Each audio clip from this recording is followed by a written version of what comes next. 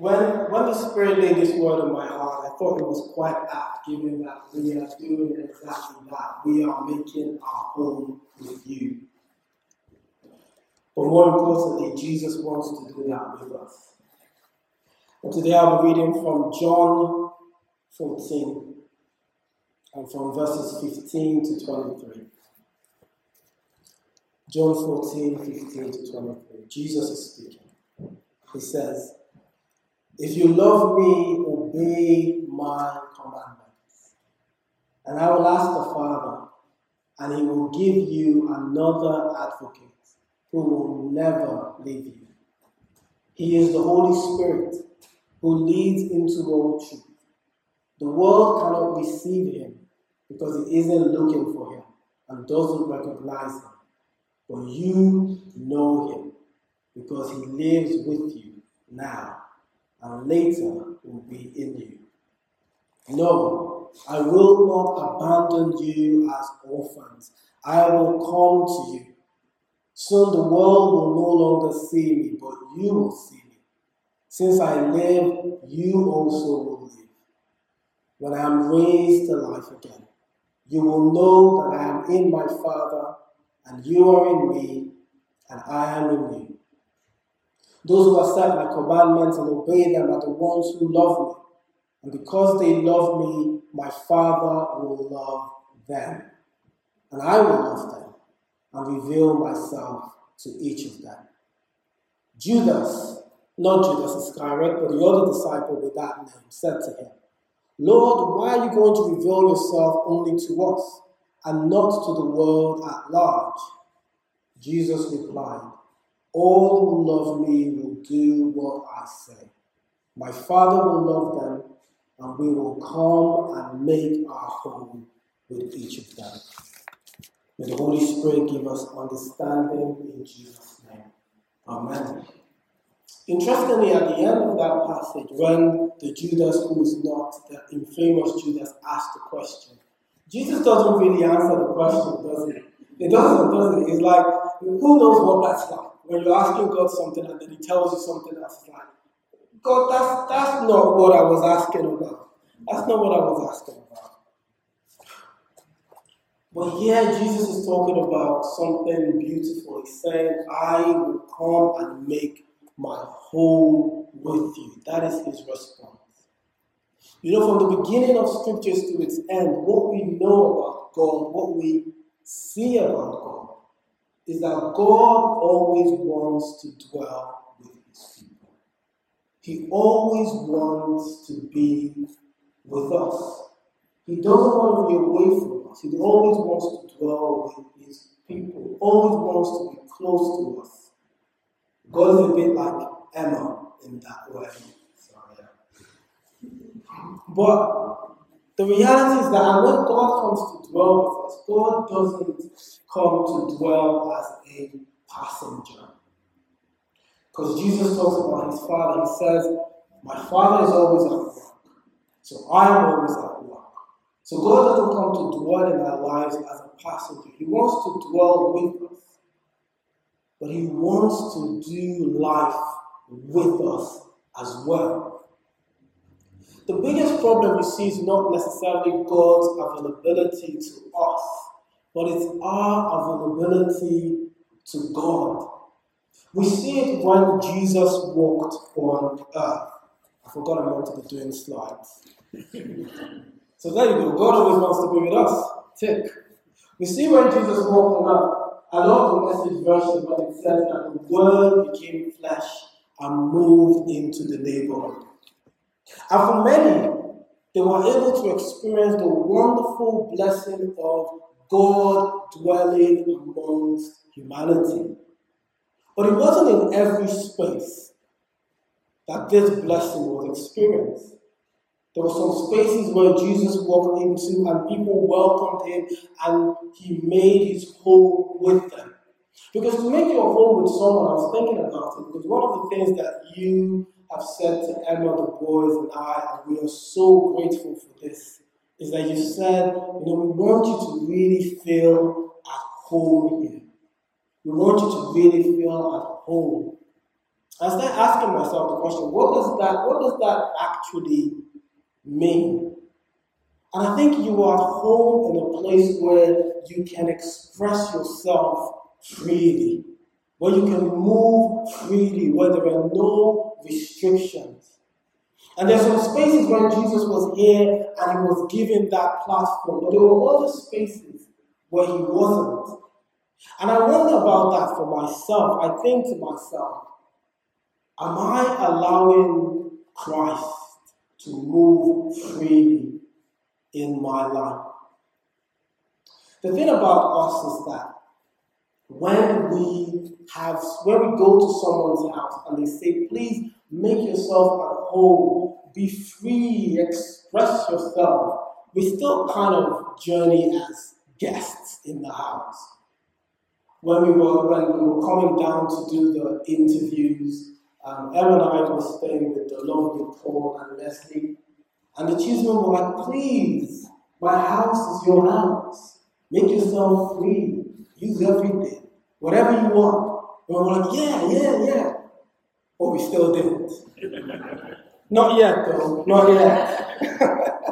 The next visit, we were just fine. I called a big box and take everything from the fridge. But we didn't. But we kind of like that. When someone invites us, we still move as guests. I wonder if there's a sense in which sometimes God invites us into his life. And though he's calling us to be children, we still journey with God as guests. I wonder if that's something for someone. But the good news is that when we are open to Christ, when we genuinely say to him, come and make your home with me, God always takes us up on the offer. God moves, God works, God does. God is not shy. Just think about those who welcomed Jesus into their home. Jesus was hosting prayer meetings, revival. One of them lost their roof. Jesus was just doing as he liked that.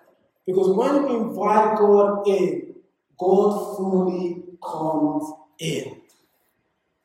The question is always, is God free to express himself in a particular place?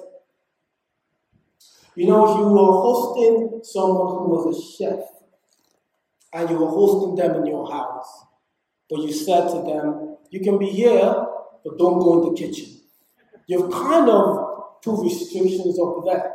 Because it's easy to say, you are welcome here, but it's very easy to make someone know that actually you're not welcome.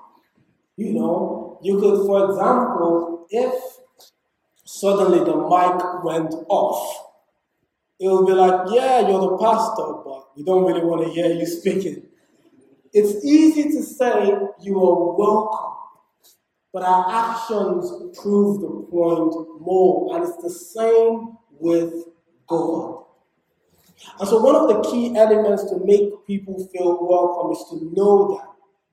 To make people say, yes, you are welcome into this space, you are welcome into my life, is to know them, because then you will know the things that you could say or do that will make them feel comfortable or not. So for example, when Emma and I started dating, all the secrets coming out here, I didn't even warn Emma. When Emma and I started dating, if Emma had said to me at that point, she had said, you know what, Andy? In this relationship, there will be no watching of football. There will just be no watching of football. There will be no Manchester United. There will be none of that in this relationship.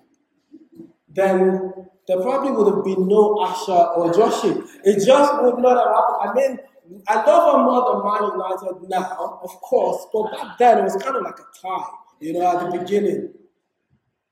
Similarly, if I'd said to Emma, you know, Em, in this relationship, I really, really don't want us to talk about buses or roadmaps or traffic. That's just not on the table. Similarly, there would have been no Asha or Joshi.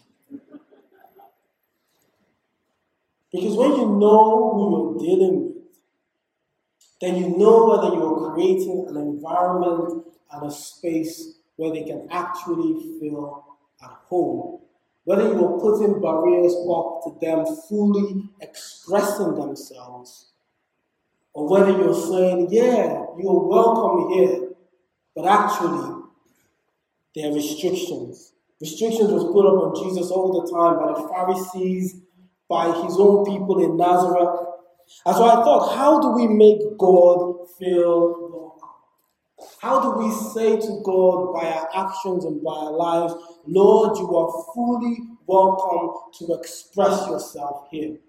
Because as I was thinking of coming to Alton, I reflected on spaces and communities of churches where the Spirit was moving without a doubt, where God was at work. And I said, oh, I really, really want that to be us. I said, yes, Lord, come and move.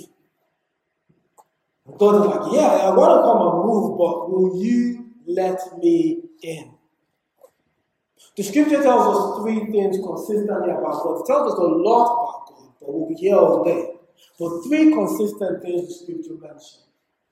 The first consistently mentioned about God is that he is a safe space.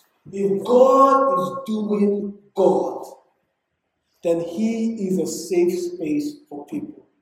If God is being God, if God is truly expressing himself, then he's drawing to himself those who are broken. Then he's drawing to himself those who are oppressed.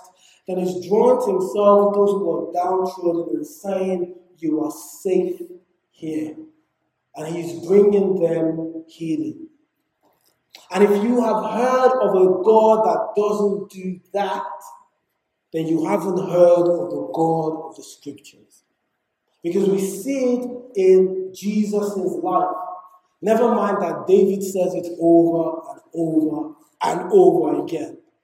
But we see it in Jesus' life, that he is a safe space. The broken and the marginalized, they run towards Jesus. So if God is doing God, he is a safe space for others.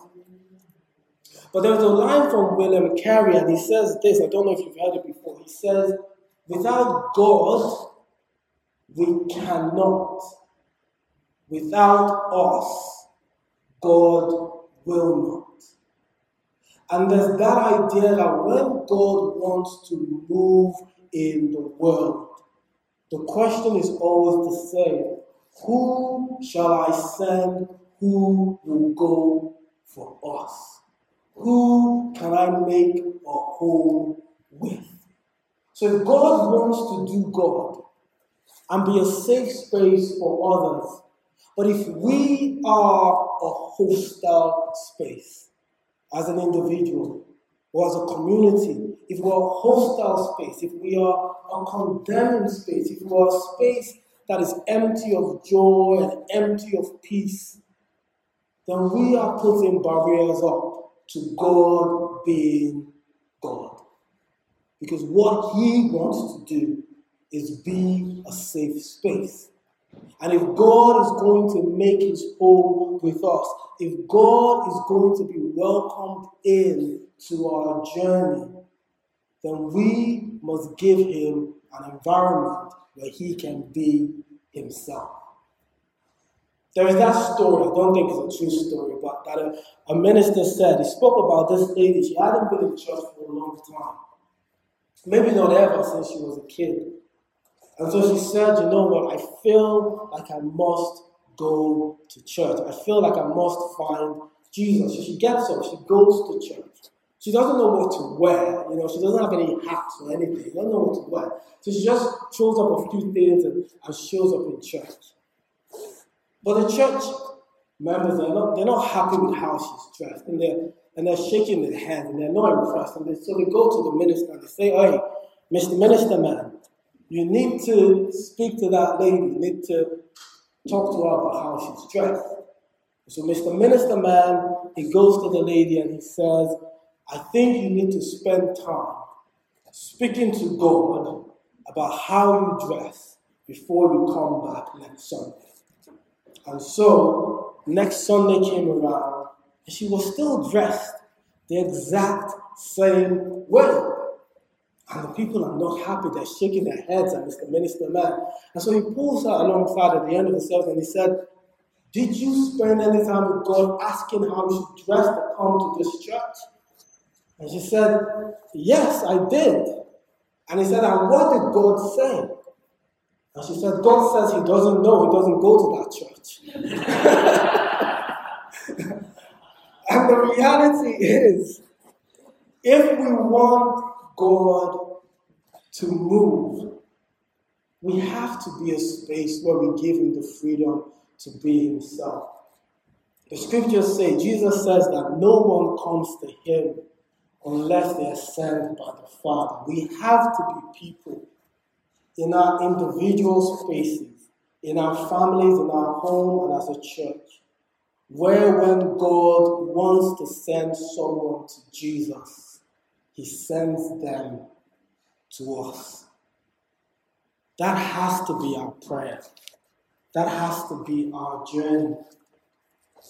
Another thing that the scriptures consistently tell us is that God is love. God says of himself, I am filled with unfailing love, with faithful love, and I pour it out. That means that to journey with God is to journey with love. That means if we are truly journeying with God, one thing that we should always know is just how loved we are. Just how precious we are to him. Every time God gives a reason for doing something, it always goes back to, because I love you. Why did I rescue Israel? Because I love you. Why did God send his son? Because I love you. Why are we called children of God? Because he loves us. Recently I came across a book that I thought would have been an excellent title for the Bible, because the Bible just means library books. And I came across a book that was titled, In the End, It Was All About Love. In the end, it was all about love. And I thought, what an excellent title that would have been for the scriptures. Because God's faithful love is who he is and is the driving force of everything he does. So if God is doing God, then he is loving those who come into his space. And so if we are making God feel welcome, if we're making God feel at home in our lives, then we are people who encourage and affirm and lift up. We are people who, when others are around, they feel better. They feel 10 feet tall. We're not those who people are like, oh, I don't want to go down Andy's house. I was feeling bad about myself already. I don't want to go there.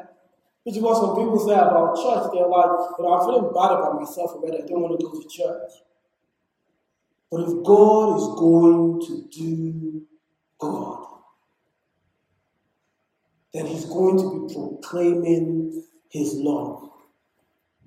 And if he will make his home with us, if we would welcome him in, then we must take that posture as well. Because the reality is there is only so much that we can offer somebody else as a safe space or as love or with words of affirmation, but it is always like the bread and the fish, isn't it? The little that we offer, God can do extraordinary things with it. But what are we giving him is the question. Are we asking the chef not to go into the kitchen?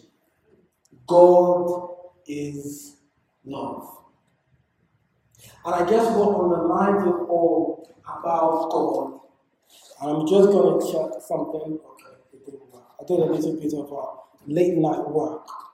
But God is a God who saves.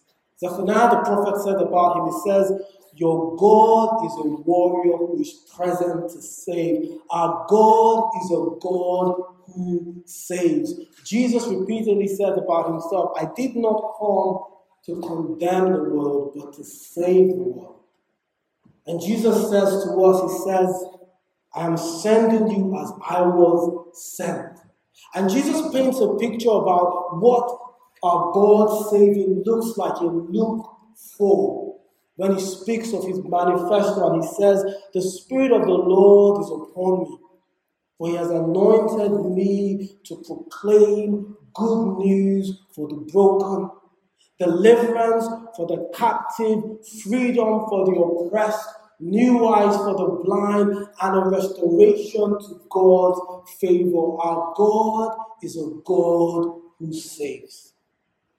When Jesus is present, there is hope for those who are broken. When Jesus is present, there is deliverance from whatever the oppression can be. When Jesus is present, there is freedom from all captivity. When Jesus is present, there is new perspective for those who have lost their way. Our God is a God who saves. And if we are going to allow God do God, then we must be people who believe this truth. We must be people of hope and therefore people of prayer. We cannot proclaim a God who is limited by our own limitations. We cannot proclaim a God who can do as much as what we can do, who can affect a situation as much as we can affect it. The God of the scriptures is a God who saves, is a God for whom nothing is impossible. And if we are to walk with that God, if we are to see God be that God, we must be people who never stop believing in that truth, who never lose hope. And people of hope are people of prayer. Because when we believe that our God saves, when it's not just a song that we sing, but it's a truth that we are convicted of, then we continue to cry out. As the people of Israel did, Hosanna, Hosanna. Sometimes we cry out in thanksgiving because of who he is. We cry out in thanksgiving that we worship a God for whom nothing is impossible. And at other times we cry out because we need to see him in this way. For we are people of hope, people who do not stop proclaiming. We cannot make the mistake that has been made in so many Christian journeys where we create a God in our own image. A God who can only do as best as humanity can do. I've walked journeys in my own life and in my own story where if I presented the situation before you, you would say, no, that is impossible. This is only going to end one way, and it is going to end very badly. Even with the best will in the world, even with the best doctors and counselors and psychiatrists and medicine, this is going to only end one way, and this is going to end very badly. But I have seen God be God. And you know what? When we cry out to God, he, in his wisdom, has been known to say on occasions, stop crying out to me about that, I'm doing something else. But we don't have to dictate that to him. Our role is to be people of faith and people of hope who stand in the truth of who our Jesus is. Our God is a God who saves. And that is why in his wisdom, Jesus brought us together as church. Because there will be moments when I am too weak to proclaim that, but you are strong enough to proclaim it. There are moments when I'm too broken to sing those words, but you are strong enough to sing it. And together we build ourselves up and we give God the platform to be God. Our God is a safe space. He is constantly reaching out for the broken. So I must be a safe space too. Our God is love. He's constantly making people know that they are precious, that they are treasured, that they are His. So I must live a life of love too. Our God is a God who saves.